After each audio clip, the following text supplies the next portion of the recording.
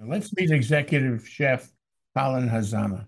Welcome to the show, Colin. Thank you for being here. Hey, thanks for having Just looking at you makes me hungry. me. But I want to do something I've wanted to do with a chef for a long time. Can I see your hands?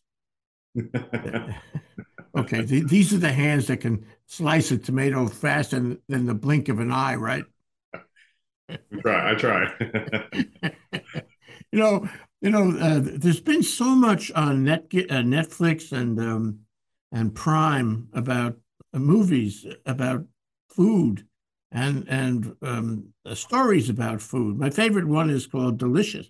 In French, that's Delicieuse, and it's about a chef who kind of creates the modern version of a restaurant in the 18th century before the French Revolution.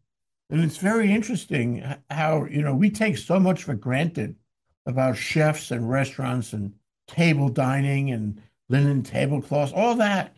And back in the 18th century, they were eating off wood. The royalty, the nobility ate differently than the common folk. It was very different.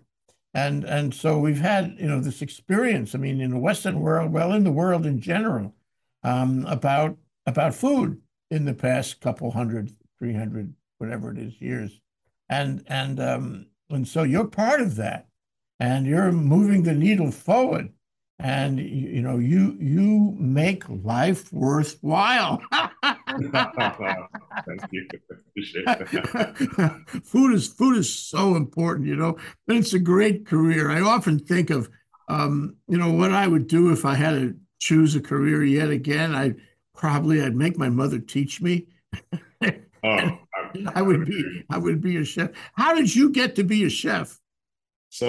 what's funny is, believe it or not, as a young child growing up, I always kind of had the love of being around my grandmothers. And so cooking with my grandmothers from the age of maybe 6 or 7, just having fun in the kitchen. But it wasn't until maybe I was about 11 or 12 or so that I really had this passion of, I loved eating. So, I think especially every local boy in Hawaii, I mean, when you grow up, you just enjoy all the different cultures and the, the, the plantation lifestyles of growing up and understanding from your grandparents. And so for me, that was really what really inspired me to enjoy cooking. But being in the kitchen was so much more um, a, a different feel and different world to expose and see yourself with, just being with the food and then touching and feeling the food for me. Yeah, it is. It's tactile. It's touching It and is. and tasting. I mean, they're all. It's sensory. The whole thing is sensory, and that means, in a sense, sensual. So, at some point after the age of 11, you decided you could actually create a dish. You could actually go further than your grandparents showed you how. And what was that like? What was the revelation there? So, believe it or not, I actually attended Marino High School, and we didn't have any home ec or any type of class like that. I was into fine arts, and I was an athlete, and so it wasn't until I was about 16 or 17 I had my senior project, and I said, let me do the culinary road, and so. There was only maybe one other student that also chose that in my graduating class. And so I went into that.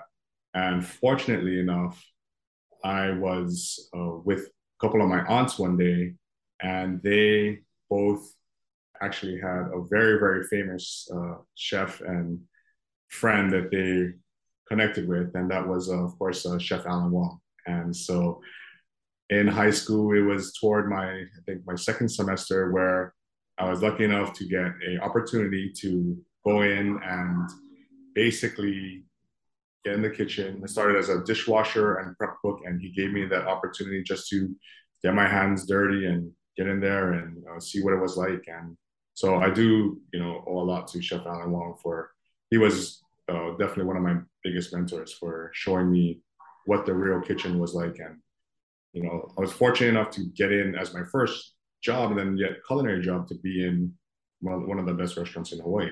Wow, that is something. So he showed you what the kitchen is really like. What Yes. is the kitchen really like? What is the heart of it?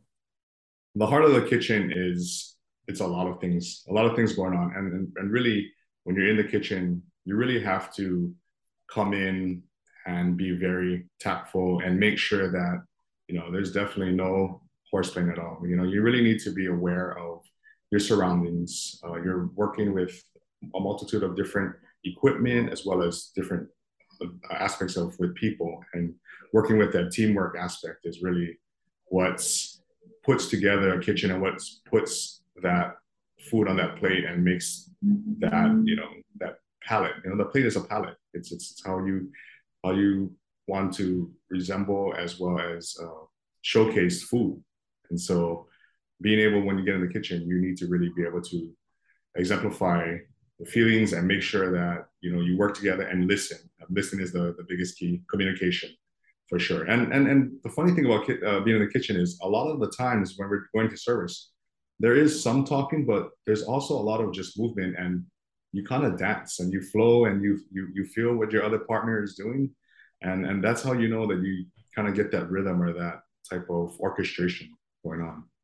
Orchestration. So you're aware of everything that happens in the kitchen. This reminds me, I mean, my earlier career was a lawyer, and if I went into a courtroom, my senses were heightened, and I think every lawyer who goes into a courtroom has this experience. You are aware of everyone in the courtroom. You are aware of what everyone is doing, every single motion, every hand motion, every sitting, standing, whatever it is, everything. And I expect it's the same way in a kitchen. If you're, especially if they're the chef, you're aware of what everybody is doing, every single person is doing, and you're, as you said, orchestrating. So they're all responding to you. You have to make sure that they are listening, hearing, doing what you expect, right?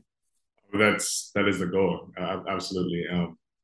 Coming up, and I think for me, working my way from the bottom and then getting opportunities and working under great mentors is definitely something that uh, has given me the opportunities to um, well, move up in my career and be able to see and work with different aspects of just kitchen as well as working with people. I think that's the biggest thing. Like any profession, is really networking and working with people. Sure. They always said in my practice, they always said real estate is not about land, it's about people. As a matter of fact, everything is about people.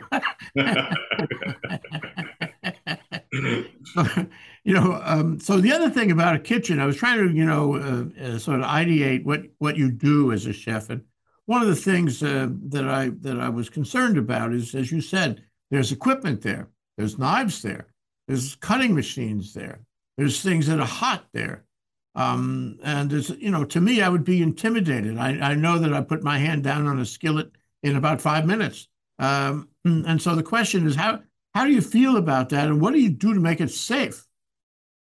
Well, I would definitely have to say that a lot has to do with just being able to be mentored and being in the kitchen, knowing that you are dealing with these things. Just kind of knowing, and fortunately, I got to go to culinary school, but I think on the job, I definitely learned a lot of real life aspects of things, and some of that, fortunately and unfortunately, I got cut, or I did get burned, and some of those times are the learning experiences that happen. But for the most aspect, it's just like you said, being aware of your surroundings and making sure that you are definitely paying attention to what's happening, what's going around. And so the safety of training your cooks, training your people, being aware of when you are doing something to focus on, if you're going to use the meat slicer, that, hey, all limbs, all safety guards must be in action.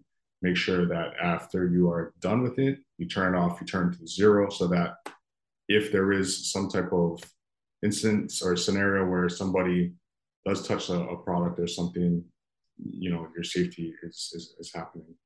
And of course, with heat, being aware of when you're you're cooking on with heat, that you're always paying attention to it and never leaving the stove or leaving the burners going without anybody paying attention to it or occupying it, for sure. Now, how does COVID change all this? Does COVID change the way that you approach, touching the food, being close to the food or your staff in a kitchen these days? Has COVID changed the way kitchens work? I would say that COVID has definitely, I don't want to say if it changed it, but it definitely has, I think, put things a little more on a microscope in the fact of just being more cautious and being more in terms of your sanitation and really enhancing the fact of making sure that everything that you're touching, everything that you're taking care of or putting away or dealing with in your colleagues is just using the food safety sanitation practices even more so, almost through the lens of a microscope, even more in detail. Mm. And I think it was a good way of being able to really get involved with the food and the product even more so. And sometimes you get into the business and you get so caught up and you're so busy with what's happening, but with with the pandemic, it actually, I think, for myself in the kitchen, it allowed me to be able to do things even more so in the kitchen. So I really say that that's the one thing that happened.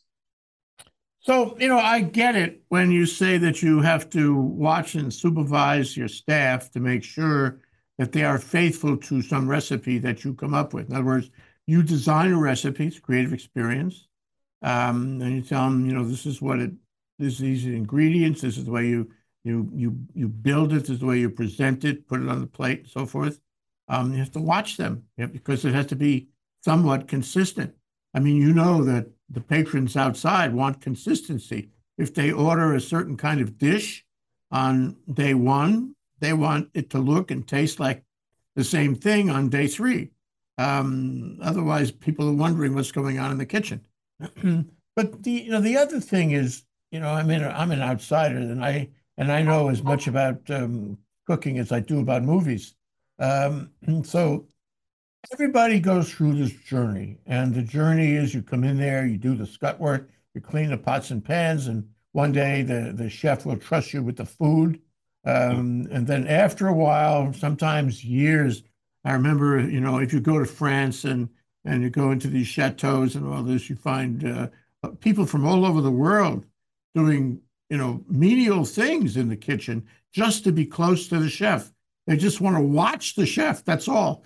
Anyway, so you're working menial things, helping others, and then one day, aha, eureka! The chef has given you permission to try a dish, to create something, and then you're off and running because now you're in the creative sphere of all of this. Making new formulations, new preparations, and so forth. Can you talk about your own journey in that regard? When you got to the point where one of the chefs you were working under said, hey, Colin, try it yourself. I want to see what you can do. So it's funny you mentioned that. I would say almost every restaurant or every chef that I worked for, there was that one opportunity. And, it usually takes at least 6 months to a year to build up to really build that relationship with the chef. But I did get even with Chef Allen, just to even do, for instance, he would challenge us to make a soup, per se, and to even be able to have him taste that. And everything he does it's all about taste, as well as Chef Roy Yamaguchi. That's the biggest thing they always would teach me and mentor me is it's taste your food, taste, taste, taste. And so if you build that relationship and the trust of just understanding their palate and getting that taste was the first step. And then that second step was then trying to evolve and see what you learned or gained and were mentored to now put that together and fuse together a little creative aspect of your touch into their food. And so it was probably about, like I said, maybe about 6 to 8 months where for Chef Alan Wong, when I was working with him, I got to create my own soup. And so, I first being young, I kind of went outside of the box and tried to do something new and creative when I uh, should have just went and did something that was from his regional cuisine, and just uplifted it and elevated it a little bit. So the first time I did try something for him, he he just wasn't too impressed with it. But as you learn and as you grow, I then took all the knowledge that he was teaching me, and I did a dish, and I did like a fuse a red curry. It was kind of a fused red curry, but showcasing and utilizing local ingredients from the local farms. And I put a little bit of taro and as well as we had some local shrimp from Kauai. And so that was something that I just, when you get that okay or that nod, it really hits you at home and it makes you feel good. And another experience was when I was actually working in San Francisco. I got to also be mentored by Chef Roy Yamaguchi, and so I got to create a dish. We had he's well known for all his fish dishes, and in the restaurant in San Francisco, it was a busy restaurant. We did like anywhere from high 200s up to like 400 covers. Being in the city, Chef Roy Yamaguchi was like the hot spot, with the Pacific Rim fusion, and so I did touch and create a dish using his base sauces and fusing it, and just do a nice little different crust for a dish. And because chef is always all over a different continent, he wasn't able to taste it, but my executive chef of the restaurant did allow me to do a special, and it sold really well. So I think just being able to understand and work with what ingredients, but also bring a new elevation by maybe just putting a new different type of sauce or a puree or some type of new texture aspect that makes people feel like it's fresh and new, but a little different than the signature dishes, is something that for me just makes me enjoy. So, yeah, Colin, one of the movies I'm thinking of when I mention all my movie experience on Netflix about food is called Pig, P-I-G. Nicolas Cage, he plays the role, and there might be some truth to this, of a very notable chef in Seattle. Okay, and one of the comments he makes that your story reminds me of is he said, he never forgot a recipe, never forgot a patron. He had it in his brain, he had it all tucked away. Um, and I wonder if a chef that creates something like this keeps it in his brain or in a little 3x5 index file box. How do you remember all the creative recipes you've designed? Is it all in your brain? No, it's I mean, there are times and things, and a lot has to do with, to be honest with you, is memories. And for me nowadays, it's going back into taking things in the past and then saying, hey, how can I elevate that past, that experience? And it could be something as well as my grandmother making me oxtail soup, but now elevating it to a point where the locals or the common people kind of transcend and have that type of homey feeling and that flavors, but yet elevating it to something that's different. Because I think that's all what's happening with food. It just continues to evolve, and it comes back in full circle of bringing back childhood memories. And so for me, it can be something of from the past, but also going out to eat and trying what's new, what's happening with the trends, and always keeping that little edge of what's new, what's to come. Is something, and what I do is, if I do eat something or I do remember something, I take a picture and then just jot a little note or something, and say, hey, maybe I can go to a restaurant, maybe a sushi bar, and the flavor of, say, a sushi chef putting foie gras on sushi. It was, at first, when I first had that, I was like, this is very creative, and then saying maybe I can apply some type of flavor with that and do it in a little more upscale dish. And that's just how it kind of starts to snowball, and that's kind of how things happen and evolve with dishes, I feel. Oh, that's fabulous. You know, your comment reminds me of Marcel Proust, who was a 19th century French writer. And he wrote a book called Remembrance of Things Past and talks about a certain breakfast roll called Petit Madeleine, a small Madeleine roll, and how one bite of this Madeleine roll took him through the keyhole of his memory into his childhood, and he was flooded with all these, wonderful memories of his home and his family. And I think there's something more than just the literature there. From what you say, I mean, it sounds like food. Food is it's a reference point. Food helps you integrate, the parts of your life.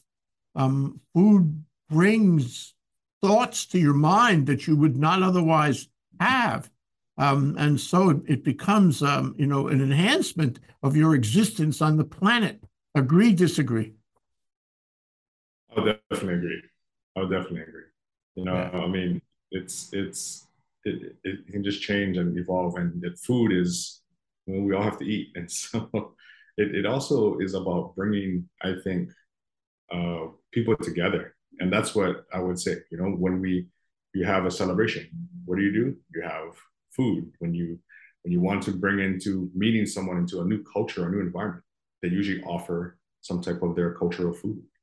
And so I think as a whole, as humans have, developed and grown in the different centuries of things, there was always a way of trade with spices. And in fact, you would trade, they were in the back in the ancient days, they trade spices in the new world to the old world for gold. And it's definitely to a point where I think even more so now, food has become to the value of jewels and gold.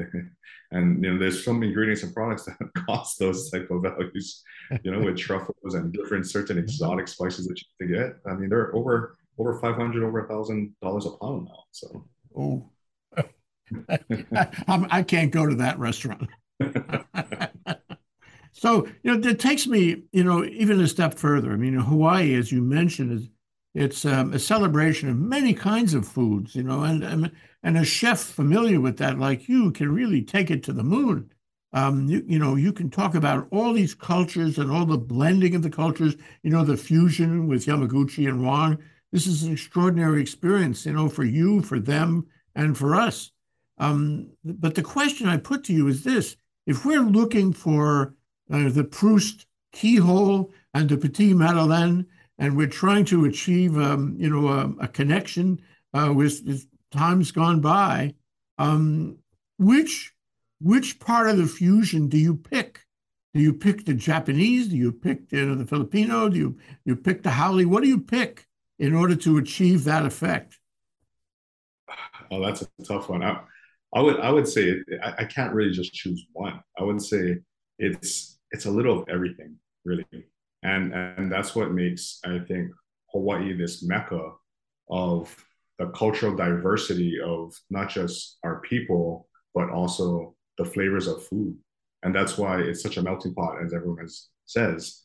But in making sure that you can kind of experience and learn, not just the cultural aspects, but also the techniques of the cuisine, and applying them with, with modern technique now, with all this new style of cooking with molecular gastronomy, and understanding how to take a dish and elevating it to, a whole nother realm, is what basically I feel chefs have really done to kind of put even more so Hawaii on the map. I mean, like you said, Chef Alan Wong and Chef Roy Yamaguchi definitely have made and put Hawaii on the map, and even more so now with the generations to come, we have to keep transcending and inspiring. And people, for instance, poke. I mean, poke is all over the world, and that's one of the just things that are happening with food from Hawaii, and the trends, and with media and social media and with television. It's a good way of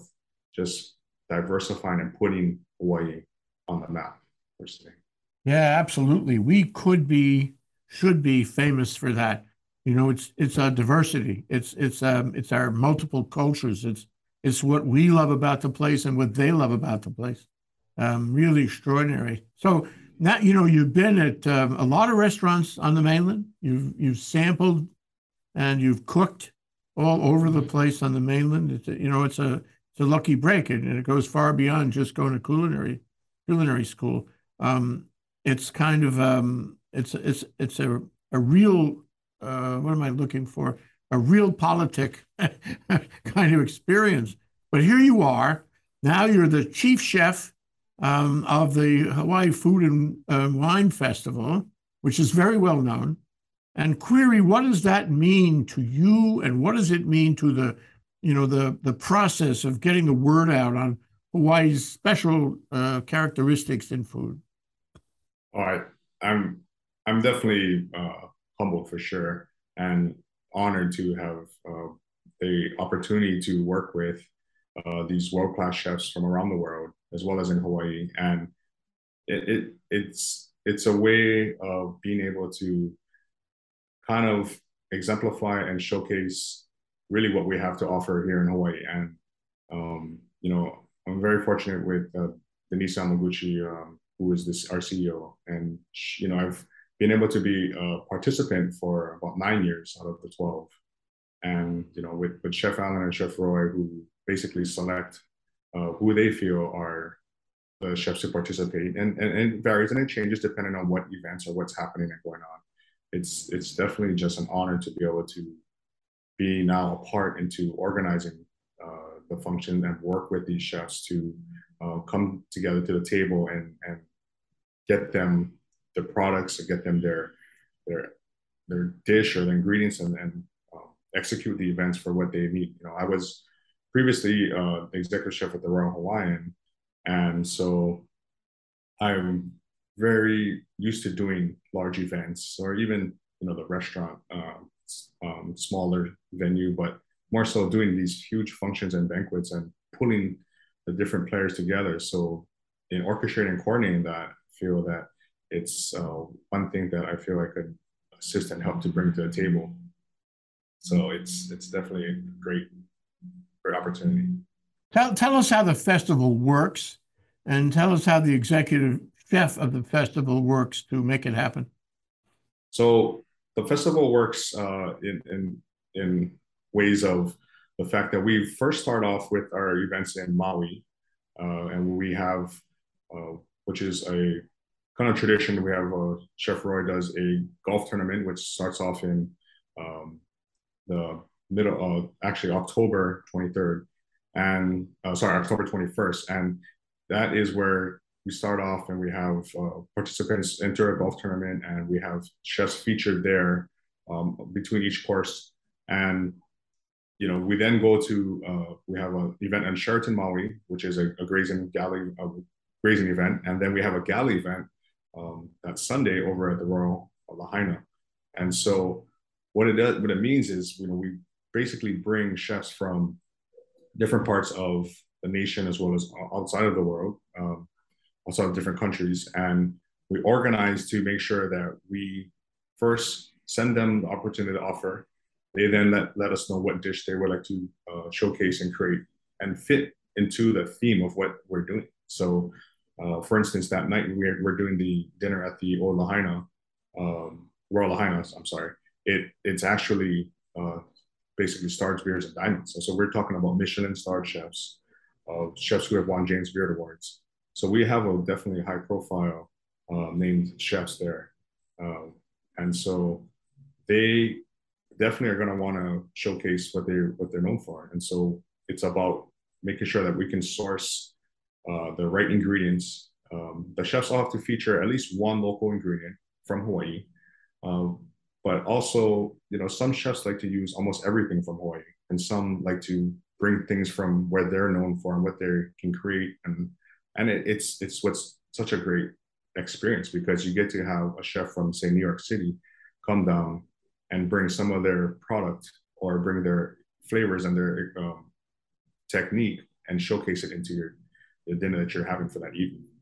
And then we also have that paired with wine pairings from vineyards, and from usually we have Chris Ramel and Warren Sean, who work through Southern Wine and Spirits, Southern Glazers Wine and Spirits, who pair those dishes with the wine pairing.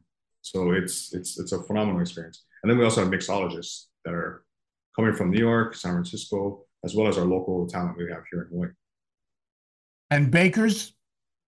And bakers, yes, pastry chefs.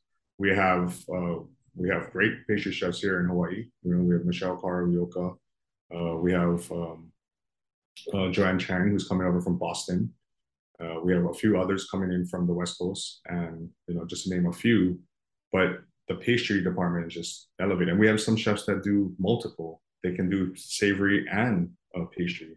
We also have, like for instance, a chef who does that is we have Chef Gail Gann, who comes from Chicago, and we also have a chef from California, who also from San Francisco, who she just embodies and makes great bread. She created La Brea bread.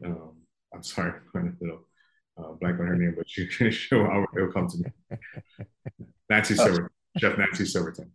I mean, everyone knows. So, what is the executive chef? What do you do in all of this? It sounds like you have to manage all this, and you have to help make the selections of who is invited, and maybe take a look at their recipes and tell them they need a little more time.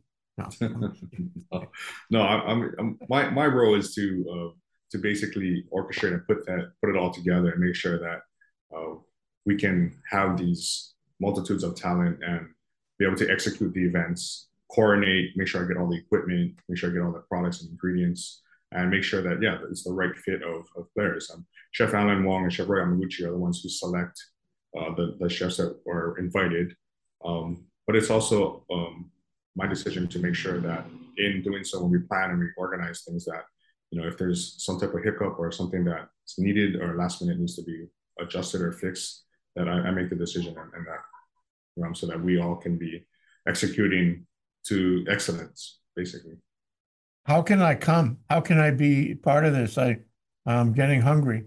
All right. Well, so if you're interested and you want to buy tickets, we're at HawaiiFoodAndWineFestival.com, and we have tickets that are showcased from anywhere from $150 up to $1,500, and that's it's really what you want for that experience. So some may say that, oh, it's this cost point or that sounds pricey. It's actually not. I mean, where are you going to be able to get these high class, high level food experiences as well as wine pairings? And you don't just get to have just a small one bite. If you're entering and going to, for instance, Momo at the Tiger, which is at the Aloilani Resort here, Thursday, November 2nd, I think. It's like you have Iron Chef Morimoto there. You have Chef Ming Tsai. You have chefs, a few local chefs here. I think Chef Andrew Lay is there. And then you have chefs from other parts of California, New York City, that are just phenomenal chefs. And to be able to experience that all in one evening, I mean, you can't buy that. What about the truly international types? I mean, you're talking about American chefs and food, and restaurants, but what about Ulaanbaatar? What about Lagos or Kampala in Africa? What about Madrid and gazpacho? Can I get some of that? Yeah, well, I think that's the next direction that the Chef Alan and Chef Roy will choose, and it's about the relationship that they build. But we did have a lot of chefs from Southeast Asia. We did have a chef from Mexico, and it's also about the availability of the chef. So we do invite certain chefs from even different parts of the world and other countries, but sometimes, fortunately, unfortunately, they have another obligation, or they're just so popular, so famous that we can't seem to get them on that certain date. So it's definitely something that we're working toward to get, for sure. Denise Yamaguchi, I guess she's your chief executive at the Food and Wine Festival. is into local agriculture, and you mentioned that a minute ago. And I wonder what role that plays in in the festival in general, because we do want to build a local agricultural industry for lots of reasons, and including sustainability of and food security in the islands.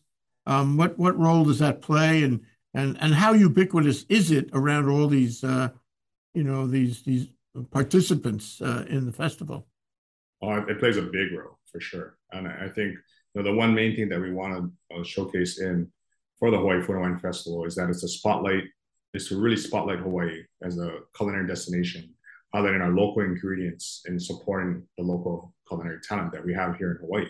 So showcasing and marketing our agriculture and really putting behind all of that is really what is the whole idea in building up chefs from around the world to utilize and showcase local Hawaii product, whether it's through fishermen, through ranchers, through our produce and our farmers. They come here to get some of the best ingredients in the world and showcase some of the best ingredients in the world. And really putting all this behind, we are a majority nonprofit organization where we've raised basically over $3.1 million toward the local community as well as to the educational for the schools of Hawaii. And the next generation is really what is going to be the students of Hawaii for the culinary programs. Yeah, that raises the whole issue of renewal. Some restaurants last for a lifetime. There are restaurants that existed when you and I were toddlers, and or I was a toddler anyway. And No, we're saying and some restaurants, they have a useful life of a couple 3 years and they're gone. And if Hawaii wants to be, the center, a food hub, if you will, a restaurant and fine dining food hub in the Pacific or Asia Pacific or the world, which of course enhances its tourist attraction. We have to do some stuff because right now some restaurants have been, essentially put out of business by COVID, but not all. Some of them are thriving. So what do we have to do to make Hawaii a food hub? What do we have to do, recognizing that some restaurants aren't going to make it, just the way of the world, not only here? What do we have to do to bring this special biochemistry of yours out to the point where it's recognized everywhere by everybody? well, I think Jay, for one, I think, and everybody knows this and really understands it and supports that is really supporting local, and really supporting your local businesses, your local restaurants, local mom and pop shops, but also as much as possible buying local ingredients, buying the local product from the farmers, because not only does it provide the jobs, but it's also about being able to sustain. And when I say sustain, we I don't know if everyone really knows, understands, but we import over 90% of all our food that we consume from the mainland. And so, we need to really start reflecting on looking at showcasing and buying more and more ingredients that we can from Hawaii. And with now they're doing the more funding to do more for the farmers and getting more land advised and really just getting there to as much as possible. Even getting to like farmers markets is for one thing, and being able to understand and see what they do out there. And also, going to the farms is another experience. And so, what's good about a lot of the schools that I've been to, I've done things with programs with not just culinary schools, but even for elementary and high schools, is how they're building and cultivating that into their curriculum now about the sustainability. For instance, we're doing this big event for Kalo Around the World, which is showcasing 5 chefs from our either previous chefs or chefs that are here for the event this year, and showcasing what it is about with the kalo and how it's such a diverse product and ingredient here in Hawaii. And that's just one idea, one aspect of what I think we need to do is educate the community, educate the public a little more about the local ingredients and local products. It's really important. You know, it's a special talent and cultural value that we have. We have to use it. And it's modern, it's high tech. It really is talking with you. And so it's a great career you have, Colin. Congratulations on that. And congratulations on being the executive chef of the Hawaii Food and Wine Festival and being Thank you so much. part of this. Yeah. But I do, you know, I asked you at the start of the show to show us your hands because I wanted to just examine a chef's hands. But now I have an even more invasive question, if you don't mind. Okay. Colin Hazama, executive chef of the Hawaii Food and Wine Festival. What is your favorite dish? Okay. Well, you know, I would have to say that my favorite dish that to me, have created is a kampachi from the Big Island. It's a farm raised fish. In Hawaiian, it's called kahala, but it's a kampachi which I then slow cook. I actually poach it with olive oil and a little aromatics of herbs and lemon. And then after I poach it, I then serve it with a 3 caviar relish and local ama ebi, which was then fried, or crispy fry the head, and then I serve the tail nice and kind of torch so it's a little raw. And to me, pairing those flavors, I also pair it with a little bit of watermelon radish and some watercress from Sumida Farms. That's just a little bitter tones, a little sweetness from the shrimp, and then also I make a dashi sauce with a little white soy. And so it's a kampachi, poached kampachi with ama ebi and white soy dashi. And to me, it just reminds me of the flavors of growing up in Hawaii, as well as being able to travel when I got to travel to Japan and just enjoy the subtleness of the ingredient, but yet elevating it with a little bit of that caviar relish that I put on the top it off. But for me, you know, just being able to taste that ingredient or that product is what, for me, highlights food where you can taste ingredient, but yet elevate it so that it's got a little more different nuance to the flavors of the ingredient. Yeah, it sounds a lot better than the Petit Madeleine, actually. So what do you call that, kampachi? What do you call that? It's kind of my take. I call it from ocean to sea. Basically, it's both the deep sea ama ebi that's caught wild caught, and then the farm raised kampachi, which is a new way of sustainable source because you know with the fishermen now sometimes it's hot and cold where you can and can't catch the fish wild fish where is this product that they do at the Big Island it's got a nice marbling, reminds me almost of like hamachi and papio kind of mixed together, but it's basically called I call it from sea to sea. It's olive oil poached kampachi with a lanai ama ebi and a white soy dashi. People are going to watch this show. They're going to take notes. And I am going to call it Chef Colin's Special Kampachi. That's what I'm going to call it. Thank you, Colin. Great to have you on the show. I hope we can do this again. Aloha. Appreciate it. Aloha.